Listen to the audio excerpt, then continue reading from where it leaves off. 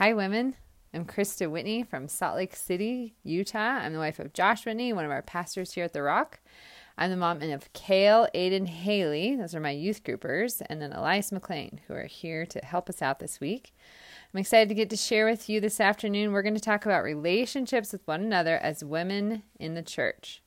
Now, as women, we know we are relational. Our lives often center around relationships. We spend a good chunk of our time thinking about our families, our friends, our classmates, our coworkers. We read books and watch TV shows and movies about relationships. We talk about them. When we decided to go to DTC, we didn't just decide for ourselves. We were like, who's going? Who's going to be there? We're encouraged when we are in right relationships with one another. And we can get very discouraged, downtrodden, brokenhearted, anxious when we have problems in our relationships. We do really appreciate the value of good relationships.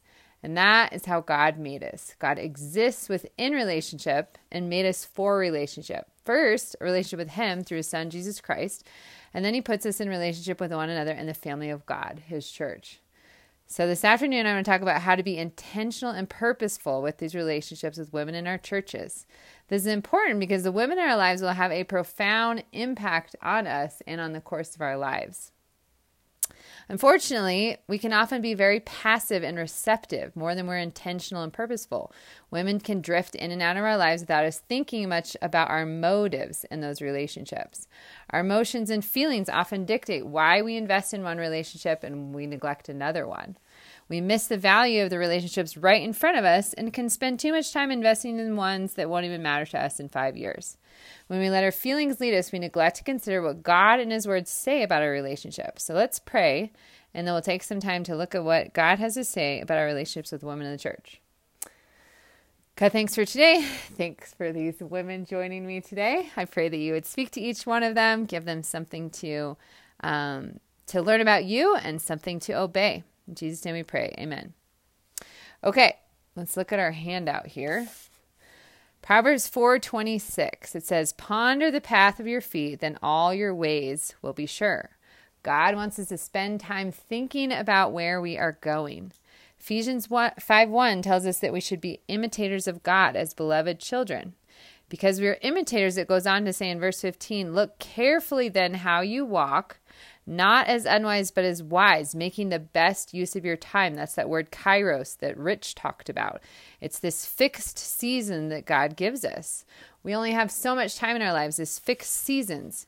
Your teen years and your years of living at home will not last forever. They will come to an end, and soon for some of you.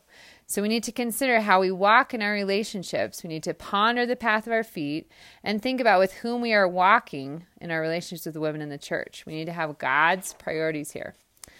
So we're going to talk about 3 things. First, the priority of love in our relationships, then the women we should prioritize, and then how we practically prioritize. So let's look at what God has to say. So first of all, the priority, your first thing on your outline, the priority of love in our relationships with women. So I would say the most significant thing that should characterize our relationships with one another as women in the church is love. Matthew 22, Jesus sums up the entire Old Testament by saying, "Love the Lord your God with all your heart, soul, and mind." It's the first and greatest commandment, and the second is like it. Love your neighbor as yourself. On these 2 commandments depend all of the law and the prophets. Then in John 13, before Jesus is about to be arrested and crucified, He says, "A new commandment I give you, that you love one another. Just as I have loved you, you are also to love one another." So Jesus sums up the entire Old Testament with love God, love your neighbor. And then the one time He gives a new commandment, He says, "As I have loved you, so you must love one another." So why? Number 1, why should we be marked by love?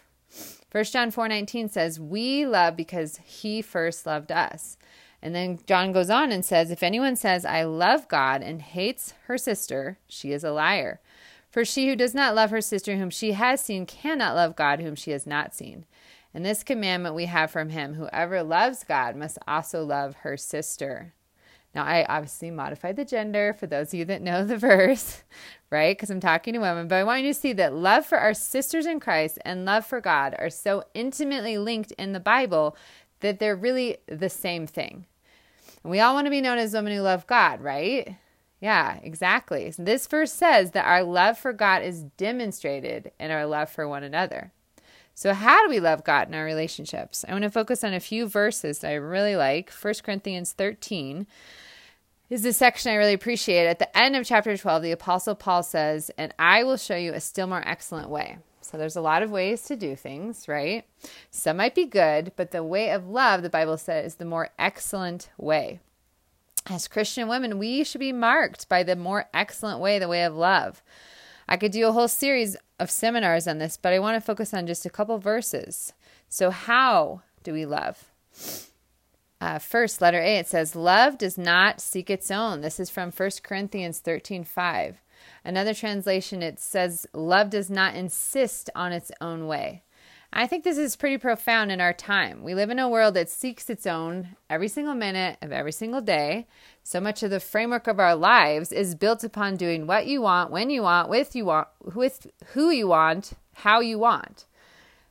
2 Timothy 3:1-2 talks about this. It says, "But understand this, in the last days there will come times of difficulty." Why? It says, because people will be lovers of self. Our culture actually tells us, love yourself more, accept yourself more. The truth is, honestly, that we love ourselves more than anyone else on the entire planet. We might not think we do, but the majority of our time is spent thinking about myself. Even when I'm thinking about someone else, I still am usually thinking about how to help myself in that moment. When talking with a friend a while back about this topic, she said to me, "I'm just trying to not think about myself so much." And I've thought on that phrase many times over the last couple of months and repeat it to myself when I start feeling bad for myself about something I have said. Krista, just stop thinking about yourself so much. Quit seeking your own. That's usually the challenge for me. Philippians 2 is one of my favorite passages on the struggle we have of being so self-focused. It gives us our action point about what we should do instead. Letter B, it's love considers others more important. The verse says, "Do nothing from self-ambition, but in humility count others more significant," or consider others more important than yourselves. "Let each of you look not only to his own interests, but also to the interests of others." So God knows that we are looking out for our own interests, right? He says, look out for the interests of others too. We need to get our eyes off ourselves and consider others in our thoughts, in our actions, and our words. So first in our thoughts, how to love in our thoughts. When we show up somewhere, it's easy to think, who do I know? Where are my friends? And what we're honestly thinking in those moments can be, who will love me? If we don't know anyone when we go somewhere, we stand around awkwardly sometimes looking at people and wondering who's going to talk to us. But let's think about what God might want us to do. How to not seek our own, but to consider others. What if before we showed up to a place like youth group or church or someone's birthday party, we asked God, who do you want me to love? Please show me how I can love that person or those people and help me consider her more important than myself. Anytime we are with people, we should ask God to help us love them. The more we do this, the more it becomes a habit. I love this quote by Robert Chapman. He says, "My business is to love others, not to seek that others love me." So number 1, it says, seek to love. Let's make that our business to seek to love other women. The second one, believe the best. Another way we can love women in our thoughts is to always believe the best. 1 Corinthians 13:7 says, love believes all things. And that really means love believes the best in all things. We need to be women that believe the best about other women in the church. And I think an even greater struggle for us sometimes is to believe that other women are believing the best about us. It's because I think sometimes we'll interact with someone and, they can be either standoffish or a little crabby, and we can think, oh, she doesn't like me. She doesn't want to be friends. She's mad at me. And immediately we're just thinking all about me. We're seeking our own. But sometimes we need to just consider for a little bit. What if instead of thinking about how we felt, we were treated, we thought about that woman? What if we thought, maybe she's shy and it takes a while for her to open up? Maybe she's having a bad night. Maybe she's not feeling good. Maybe there's things going on in her life that are hard, and for whatever reason, she can't talk about it. Let's stop analyzing the way we're treated by one another and choose to believe the best about each other. I was really blessed by a sister's response to me in believing the best. She had been texting me some more significant things going on in her life, and I was ignoring her text, or so she thought. And eventually, when I never replied, she thought, I wonder if I have the wrong number for Krista. And we talked in person, and I confirmed, yes, indeed, that was not my number. She was texting. She was so sweet about it. She wasn't mad at all because she had believed the best about me the whole time. Instead of thinking Krista just doesn't care, she believed the best about me and thought, oh, I probably am not sending this to the right number. So I appreciate that, sister, and her believing the best about me. There are times, though, when we have been hurt or offended in our relationships with one another, and we can't seem to believe the best, so we do need to talk through those offenses with one another, and I'll talk more about that later. But let's remember that love believes the best. Now, I think it's easy to see that we can really lack love in our lives, and a couple of thoughts on how we can grow in love. Number 3 and 4 is to really study love and pray for love. In Ephesians 3:17-19, Paul prays that we would have the power to comprehend the breadth and length and height and depth of the love of Christ and to know the love that surpasses knowledge. So instead of ruminating our own thoughts, we need to get God's thoughts in our hearts. We need to recognize our own sinful thoughts, take them captive, replace them with truth. And I think studying the subject of love, especially when you're in a difficult place in a relationship with someone, is really beneficial. It helps us turn our thoughts away from ourselves and towards the Lord. I love this quote by D.L. Moody. He was the great evangelist of the 19th century. He used to be this fire and brimstone preacher until he heard someone preach John 3:16. That one verse for an entire week. And here's what happened in response to that preaching. He said, I took up the word love, and I do not know how many weeks I spent in studying the passages in which it occurs, till at last I could not help loving people. I had been feeding on love so long that I was anxious to do everybody good I came in contact with. I got full of it. It ran up my fingers. You take up the subject of love in the Bible, you will get so full of it that all you've got to do is to open your lips, and a flood of the love of God will flow out upon the meeting. There is no use trying to do church work without a love. A doctor, a lawyer may do good work without love, but God's work cannot be done without love. It's a great exhortation to study love, right? When we lack it. And then the last thought, we need to pray for love. I've been struck in dealing with conflict with my children that at the root of almost all of their conflicts is a lack of love. And it's made me see what a great struggle I have in my own life with a lack of love. So it's motivated me to pray for love for all of us. When we drive to a meeting, we pray God to help us love people. If I'm unhappy with someone or hurt, I pray that God helps me love that person. When we're going to have people over, we pray that God helps us show love to them. We need to pray every day for love. God has commanded us to love one another, and it is His will that we do so, so He will answer those prayers according to His will. So let's pray for love. All right, letter D, love in action. Okay? First thing I want to talk about there is number 1, that love initiates. 1 John 3:16 and 18 say, by this we know love, that Jesus Christ laid down His life for us, and we ought to lay down our lives for our brothers and sisters. Little children, let us not love in word or talk, but in deed and in truth. I love this verse. It shows how Jesus takes initiative with us, right? When we're dead in our sin and when we're rebelling against Him, He pursues us. He wins our hearts. He continues to initiate in relationship with us every day. Because of that, this verse says that we need to take the initiative in our relationships with women in the church.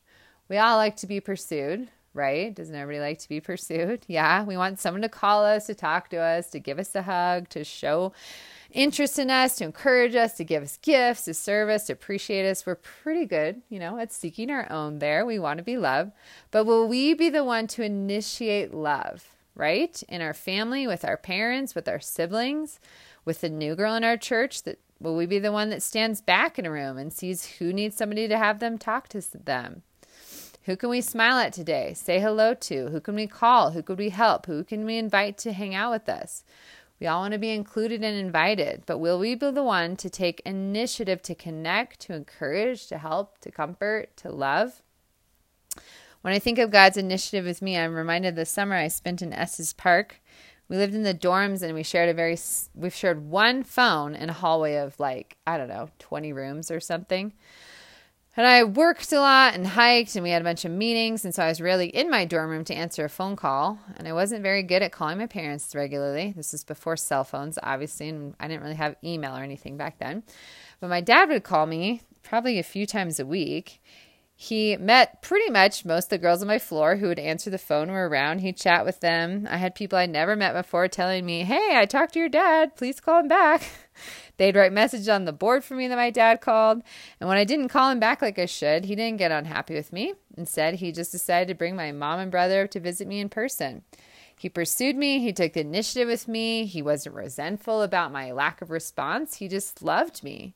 He really took the initiative. And to me, that's a great example of what God does for us. He takes initiative in his relationship with us, and he wants us to do that in our relationship with others. All right, the second thing there is that love covers. This is from 1 Peter 4:8. It says, above all, keep loving one another earnestly, since love covers a multitude of sins. Now, this is important for us to remember. We are sinners, right?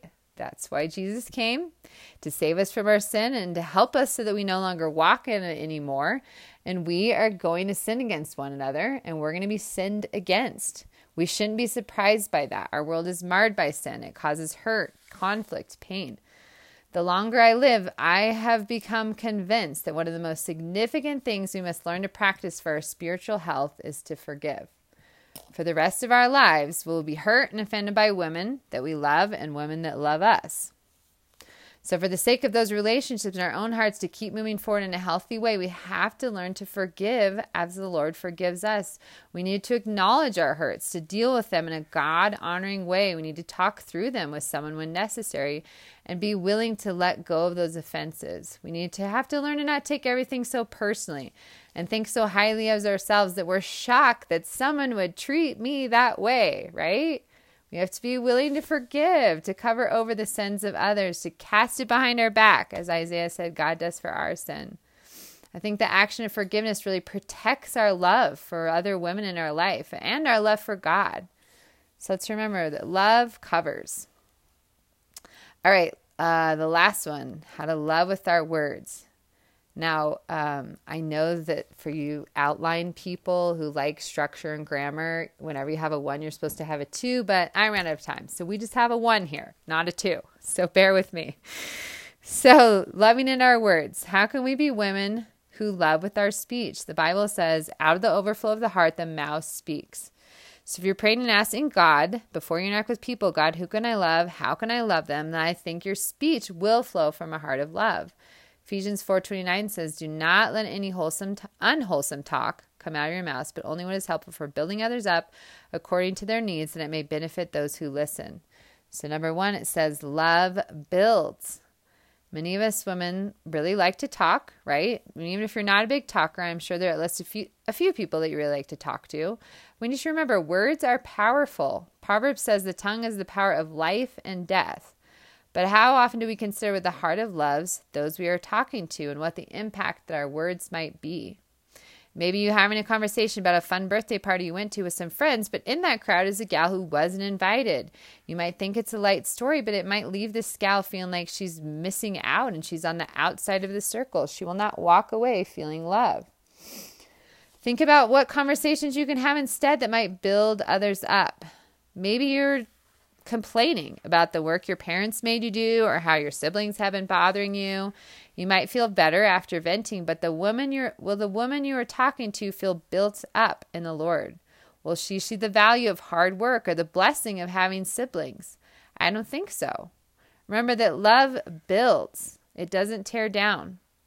Maybe you just like to talk about yourself. I definitely like talking about myself, right? But will the women around us feel built up by us only sharing things about ourselves instead of asking them about their lives? We need to learn to ask questions about other women. Maybe you don't like to talk, and it's true that even a fool is thought wise if they keep their mouth shut, and where words are many, sin is not absent. But Proverbs also says that a word in the right circumstances like apples of gold in settings of silver. That word has to be spoken to be known by someone else, to be that beautiful treasure that God talks about in that verse. So are we speaking these words that build? Sometimes we might think them in our heart, but for them to build others up, we need to speak them. Let's think about our online habits. For those of you guys who have phones, have you reviewed your friend list to consider how your post might be received by all the women on your list? Before you post, there's 2 questions my sister-in-law told me that she always asks herself. Number 1, why am I posting this? And number 2, what will be the impact of me posting this?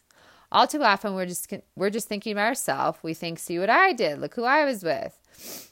Look how I look. Look how I spent my time, right? And then we want to be affirmed in all of that with our various likes and comments. But I want you to know, God cares about our heart when it comes to our online habits. He wants us to have a heart of love for others that builds them up, even in our online words.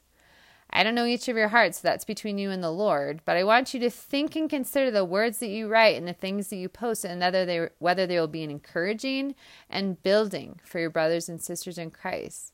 Let's seek to love one another with our words.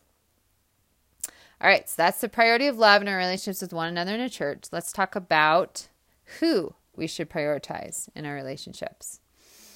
So the women we prioritize.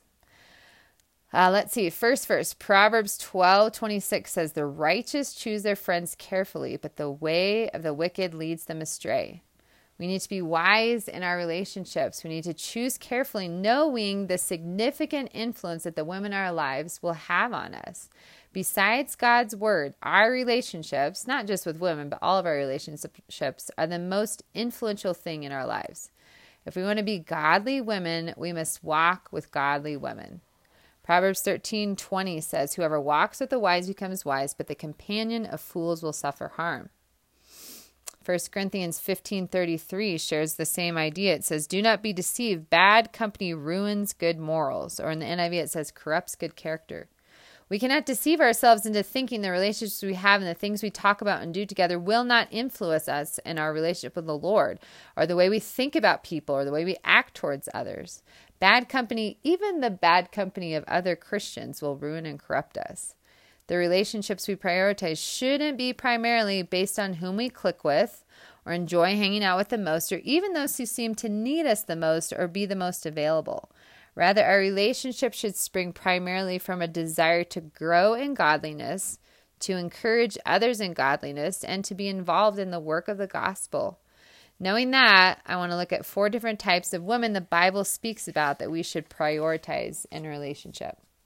All right, first is friends who mentor. These are our mothers or big sisters in the faith, and, relationships where we are daughters in the faith. So Titus 2 speaks about these relationships. It says, Titus 2, I love this passage because it's so specific about what godly women should be doing. It says, older women likewise are to be reverent in behavior, not slanderers or slaves to much wine. They are to teach what is good, and so train the young women to love their husbands and children, to be self-controlled and pure, working at home, kind, submissive to their own husbands, as the word of God may not be reviled. So this passage first teaches us that we need to be learners, right? We need mothers or mothers in the faith. If you don't have a godly mother, we need mothers and mothers in the faith to teach us and train us in what is good. Our world has gotten so far away from what biblical womanhood looks like. It doesn't value the things that God values anymore. We learn so much from godly women who have gone before us, where the fruit of their lives demonstrates the character that we want to imitate.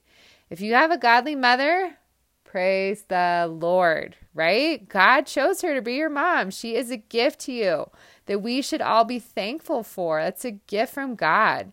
We need to value this relationship right now above all other relationships. As a godly woman, your future is going to be full of women who will mentor you. But this is a unique time in your life to really learn from your mom and build a godly foundation that will bless you for a lifetime. If your mother is not a Christian, or maybe she's a very young Christian, you can still learn from your mom. Look for areas you can learn from her, maybe some skills she has, her work ethic, how she deals with challenges, how she talks about her family, how she spends her time. I am sure you have things your mother can instruct you in. Look for those areas. And if you don't have a godly mom, ask God to give you a godly mother, a godly big sister in the faith that can teach you some of the things of the Lord. So to be learners, we receive instruction both by observing it and being directly taught. So for observed instruction, that comes when we choose just to spend time with our mother in the faith as they go about their daily lives in their homes, at church, daily activities. We learn by being with them if we pay attention. For as long as I can remember growing up, my parents hosted a weekly Bible study in their house. My mom looked forward to these times. She made sure the house was clean, ready for her guests. She always had excellent food prepared for the night. She regularly had guests stay in her home. She worked hard to make them comfortable, to accommodate them, to feed them well. She never stressed out about people coming over or staying in her home. She never complained about the work she had to do before and after. She knew her home was the Lord's, and she wanted to use it for His purposes. Observing her life honestly impacted me significantly. I was excited to get my home, to have people over, to have guests stay with me, to make good food for everyone. I wanted to use my home to love others and to build God's kingdom too.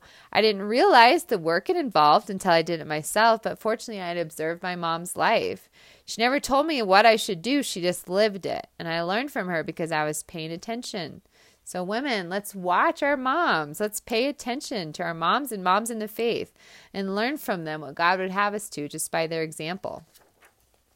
All right, we also need to be taught, right? We need to be clearly taught things by our mothers and mothers in the faith. We should be seeking out intentional instruction from our moms, not just waiting for it to be given to us when we, blow it, or when we, just expect our moms to read our minds and tell us what we need to hear. It means we need to be open about our lives, right? With our mom or our godly mother in the faith, we have to talk about the things in our hearts and on our minds. Haley, my daughter, has been a blessing to me in this. She tells me different conversations she has with friends, things that encourage her, stuff that bothers her, stuff that's challenging for her. She gets counsel. If she reads or hears something she doesn't understand, she asks about it. She asks for help when she can't resolve conflicts in the family or with other people. And it blesses me when she essentially is saying, "Hey, Mom, teach me." So let's have a learner's heart. Let's be both observers and let's be willing to ask our moms to teach us when there's things that we need to learn or grow in.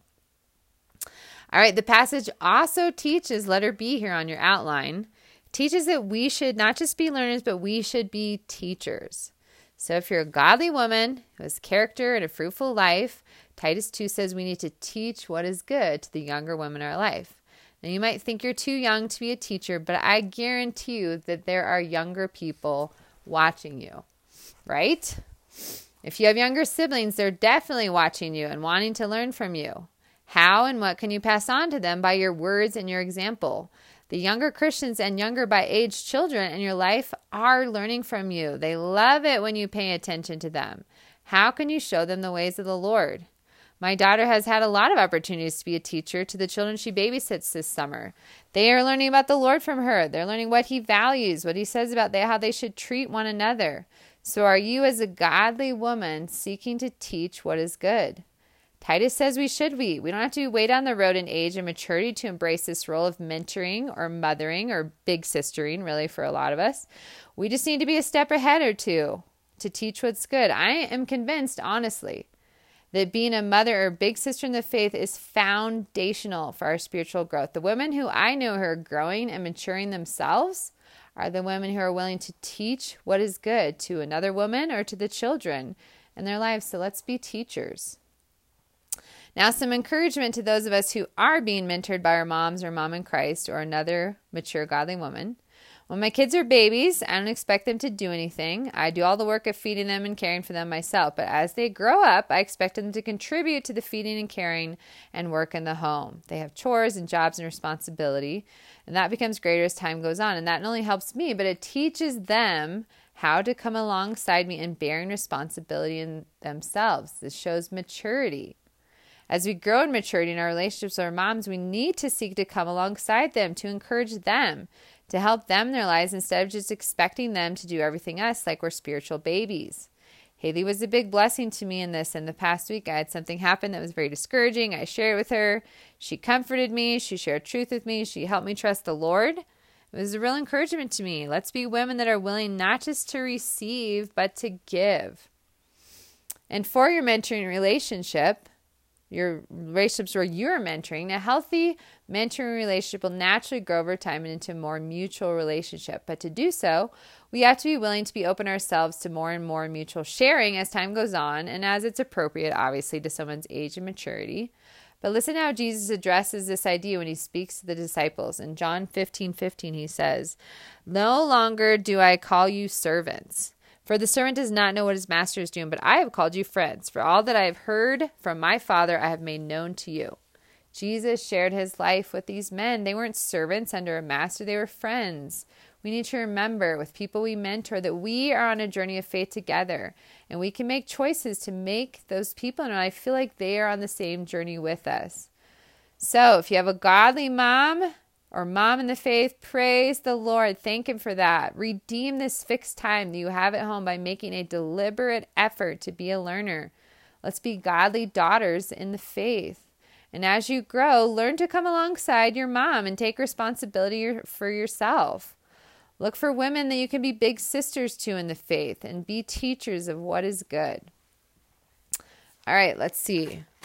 Back page of your outline. Number 2, friends who sharpen.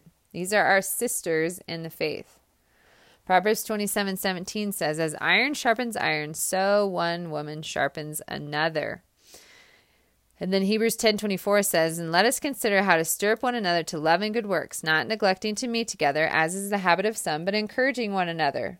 We need friends that will sharpen us, stir us up, encourage us to pursue God and follow his ways. I remember a few years back when I was feeling discouraged about a situation with a friend who was making some bad choices that had really hurt me. I shared that with another friend anonymously, and I said, I think I'm kind of done sharing truth with women. It's discouraging to watch a friend ruin her life. She promptly said to me, Krista, it is not our responsibility to make people do the right thing, but we are responsible to hold out God's truth to them. You keep sharing truth, sister. You are doing a good job. I was both corrected and encouraged in that same moment. We need friends that will do that for us, that sharpen us and encourage us in right living before God. The key friends who sharpen us right now will certainly be your godly mom or mother in the faith and all the things that we talked about being part of that godly relationship. But as we go through the section, think about the girls in your life who you consider your peers. Let's consider those relationships in light of what makes for a friend to be a friend who sharpens. Okay, just because a friend of ours is a Christian doesn't necessarily mean it makes her a friend who is sharpening you. Maybe we only ever talk about TV shows or videos we watched on the internet or our hobbies or what we did in our free time. Not that any of that's wrong, but there needs to be an intentional spiritual element and spiritual conversations in our relationship to be friends who sharpen. So how do we have that spiritual element, that relationship that sharpens? First one, letter A, is through honest sharing about our lives. Friends who sharpen take the initiative to honestly open up to one another.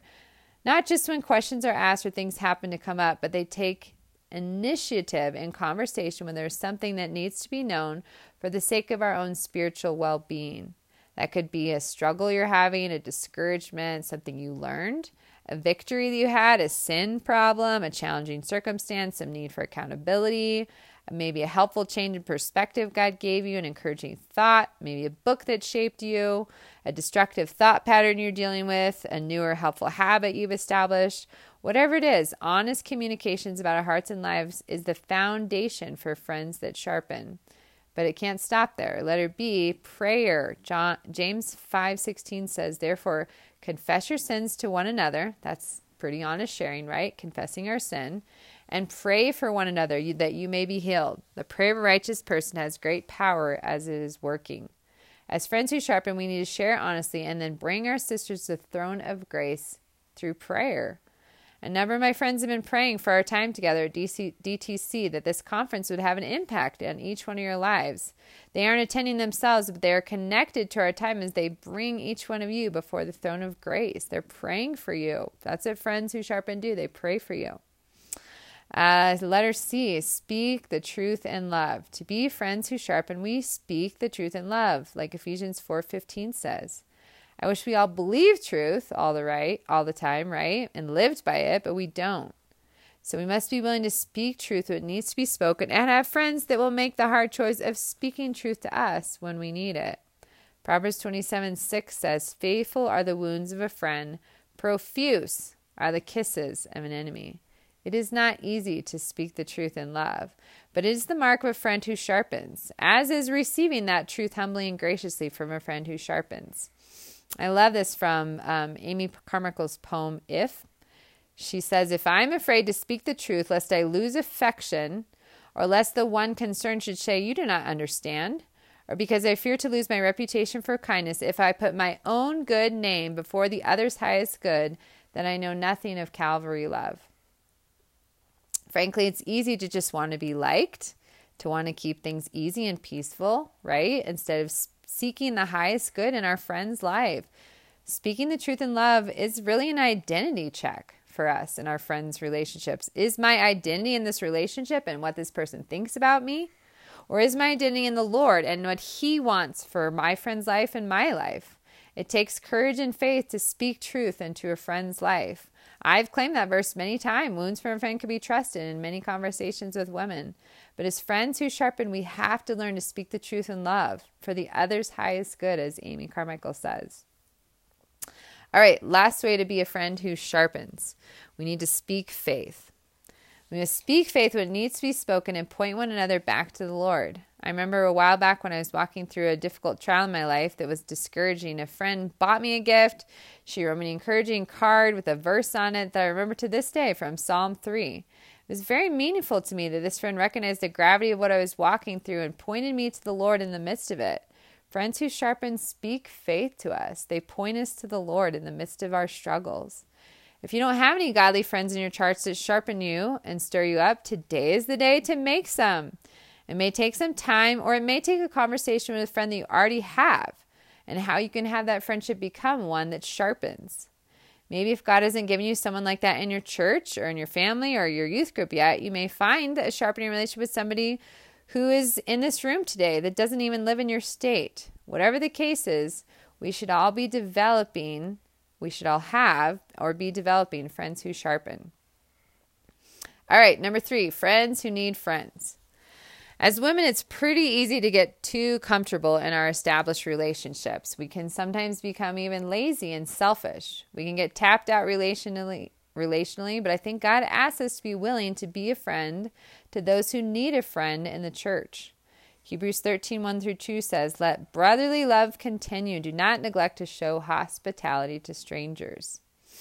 Think about a time when you were a new person in a group. Just think on that for a minute. Time when you were new. Josh and I moved to Colorado about 17 years ago. And I remember going out to eat one night with a number of people. Josh and I didn't really want to go. It was uncomfortable. We didn't really know anyone. Josh got lost on the way, which never happens. So that kind of added to the stress of the night. And I remember one gal, my friend to this day, sat down by my husband and I that night, asked us questions about our lives, showed a genuine interest in getting to know us. She made us feel loved. She made us feel welcome. She made us feel cared for. She knew we were those people that needed a friend, and she was willing to be a friend to us. After my freshman year of college, a group of my friends went to Myrtle Beach for the summer for what was called LT back then. I had grown very close to a number of these women my first year away from home and was excited to spend the summer with them. When rooms were assigned for our housing, I found out I was going to be roommates with a new gal who was from out of state. We didn't really know one another, and honestly, I knew it would be easier to just be a roommate with one of my friends who I already was connected with. But God challenged me to open my heart to be a friend to this new girl. What I didn't know at that time was what a great friend this gal would become to me. Now here I am, 23 years later, with her and her family at DTC. What a gift Morgan Thatcher has been to me. God has blessed me immensely through her, my friend who needed a friend 23 years ago. One of the verses God gave me related to being a friend to those who need friends is from Proverbs 21. It says, "The desire of the sluggard kills him, for his hand refused to labor. All day long he craves and craves, but the righteous gives and does not hold back." Honestly, I think we can be relational sluggards. We don't want to have to do the work, right, of building new relationships, befriending those who we don't know, people in need. But God has helped me to realize that if that's my attitude, I will be found wanting, craving, and even it says dying, right? We can be dying relationally. He wants us to be women who give our love and time and heart in being a friend to those who need friends. He doesn't want us to hold back our hearts. So let's be women who look for ways to be a friend to those in need, even here this week. Remember what it's like to be the new girl or the youngest girl or the girl that's not connected to everyone. Introduce yourself to someone new. A gal you maybe don't know, invite her to join you in something. I know many of you are already doing this. Keep it up. Let's help new girls in our churches not feel new for very long. All right, the last one, friends who need the gospel. These are our future sisters in the faith. All right, Colossians 4:5-6 says, walk in wisdom towards outsiders, making the best use of the time. Let your speech always be gracious, seasoned with salt, so that you may know how you ought to answer each person. And then in Philemon it says, I pray that you may be active in sharing your faith, so that you will have a full understanding of every good thing we have in Christ. God wants us to share our faith with other women, with those who are outside the family of God. He says that we will have a greater understanding of all we have in Christ as we do that. It's so important for us to remember what life is like apart from God and to reach out to those who don't know him. A couple things I want to mention about this. Just because we are hanging out with friends that need the gospel doesn't mean that we are influencing them for the gospel or necessarily even witnessing to them. In my personal study of John last year, I read John 1:7, where it says John the Baptist says about him, he came as a witness to bear witness about the life that all might believe through him. And the commentator I read said this. He says, witnessing is speaking to others about Christ. This is implied in the very word itself. For witnessing is a legal term that points to verbal testimony rendered in a court of law. That was very convicting to me. I like spending time with friends who need the gospel, but not necessarily speaking about Christ. I like to think that they're seeing my life is often enough. This goes back to that fear of man being a snare in my life, me caring too much about making someone uncomfortable and just wanting to be liked instead. One of my friends that told me she likes to make it a point that when she meets and interacts with lost people, to make it known very early in the relationship, usually by their second conversation, that she's a Christian. Then she feels known to them and accountable to speak about Christ. John says, I must speak about Christ and bear witness about the light. I love Ray Comfort. He does such a good job addressing this idea in his Way the Master classes. He talks about our need to stop thinking about ourselves, right, like we talked about earlier, and have compassion on the souls of those who will spend eternity apart from God, like we've talked about this week. The truth is that we can be so easily influenced by a lost world and by lost friends, right? We want to be loved. We want to be accepted. We want to feel like we are a part of the group. To combat that influence lost friends could have on us, and instead be an influence on them, we must see them from God's perspective. Maybe your friend is smart, beautiful, funny, friendly, but she is dead in her sin. She is walking in darkness. She's under the wrath of God against sin. She's going to be buried by Mount St. Helen, like we talked about earlier this week. We need to not fear man. We need to fear God. Proverbs 24:11 says, rescue those being taken away to death. Hold back those stumbling towards the slaughter. My little daughter got an opportunity to live this out in the last year. A friend of mine brought her cousin to church, and since Haley was the closest girl to her age in our church, she connected with his gal, and over time Haley identified where she was at spiritually. She shared lots of truth with her, verses from the Bible. One night they went through the gospel, and this friend prayed to receive Christ with Haley. And praise God for that, right? It would have been much easier to just keep the conversation light, not address deep things on this gal's heart, but God empowered Haley to move in there, to dig it all out, and to lead this gal to the Lord. Now she's our sister in Christ. So let's be women who keep our eyes open at our work, at school, in our neighborhood, at the places we frequent, maybe even our extended families, for women who need and want to hear the gospel. Don't underestimate the power of the gospel and God's work for you and being a part of this. The women you know and that you meet may be your future sisters in the faith. All right, last part, how we prioritize these relationships. Let's see. First, we need to remember to ponder the path of our feet, like we talked about at the beginning. Start by thinking through each one of these 4 categories. You should have at least one person in each of these categories, and eventually, as we get older, we should have several in each of them. It could be helpful sometimes to even list those women. This will help us see these relationships as a priority in our lives. Think about what it looks like to honor and glorify God in those different relationships. Now, this doesn't mean that my relationship with these different types of women will take the same amount of time, right? For where you guys are in life, your relationship with your parents and sibling is your biggest time priority. God made our homes the center of our Christian lives, and He wants us right now to be investing our time there.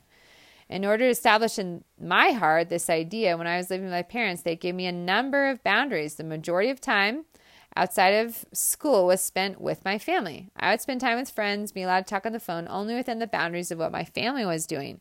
My parents knew I would soon be out of the home and on my own, so they were careful to protect me from having my heart pulled too much out of the home and away from my family, and I am so thankful for that now.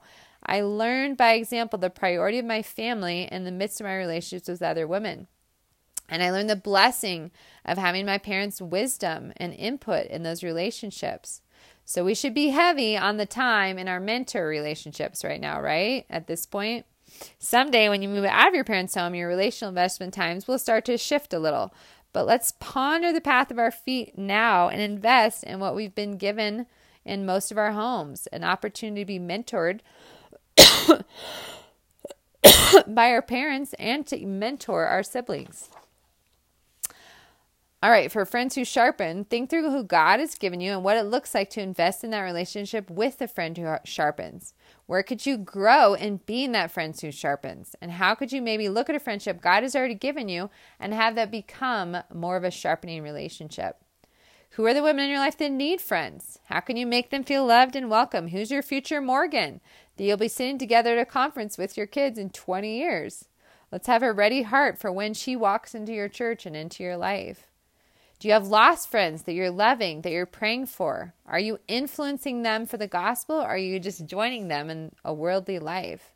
Some of you may need to step forward in relationships with lost women, and some of you may need to step back from some of those relationships, depending on who is influencing who. Let's not be women that are more invested in the lives of the women, our TV shows, our Instagram accounts, or Facebook chats, than we are in the lives of the women that God puts in our immediate lives. I want to close with a couple thoughts. First, you are never too young or too old in age or maturity to establish this heart of love in your relationships and to prioritize the women in your church in the relationships we discussed. I remember when Haley was 10 years old, we went to a gathering with a number of women in our church, and she said to me on the way home, "Wow, Mom, I was so busy. There were just so many girls I needed to connect with." And I was so encouraged by her heart already to be intentional in her relationships with the women that God has put in her life. Second, I want to read you a quote from John Meyer, who was my pastor in college, who you guys are going to get to hear tomorrow in his teaching. Now, I changed the gender in this quote because he was speaking to pastors, but here's what he had to say about our relationships with one another. He says, "I need to invest my life here, and I need to cultivate my heart connections here within my home and within my church. My natural tendency towards independence, apathy, and withdrawal are my continual enemies in finding the fruit I long for. Specifically, it means I need to proactively love and value you women. I need to help you love and value one another. I need to work to create connections and experiences and bonds. I need to model and call people to the unique things that God has given us. In summary, I need to give my life to making my church family successful. The best God has for me is most likely going to be created right here, but it does not create itself." Amen. May God give us grace to invest our lives in the relationships He has for us with women here in our church. Let's pray. God, thanks for today. Thanks for a chance to talk to these women. I thank you that you initiated with us, God, that you pursue us, that you allow us to have a relationship with you through your Son, Jesus, God. I pray that you would help us to be women that are known by our love for others, God. Show us today how we can show love to others.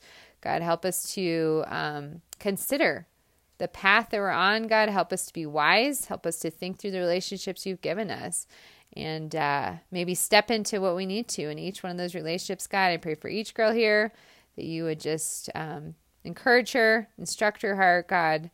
Help us to be more like you. In Jesus' name we pray. Amen.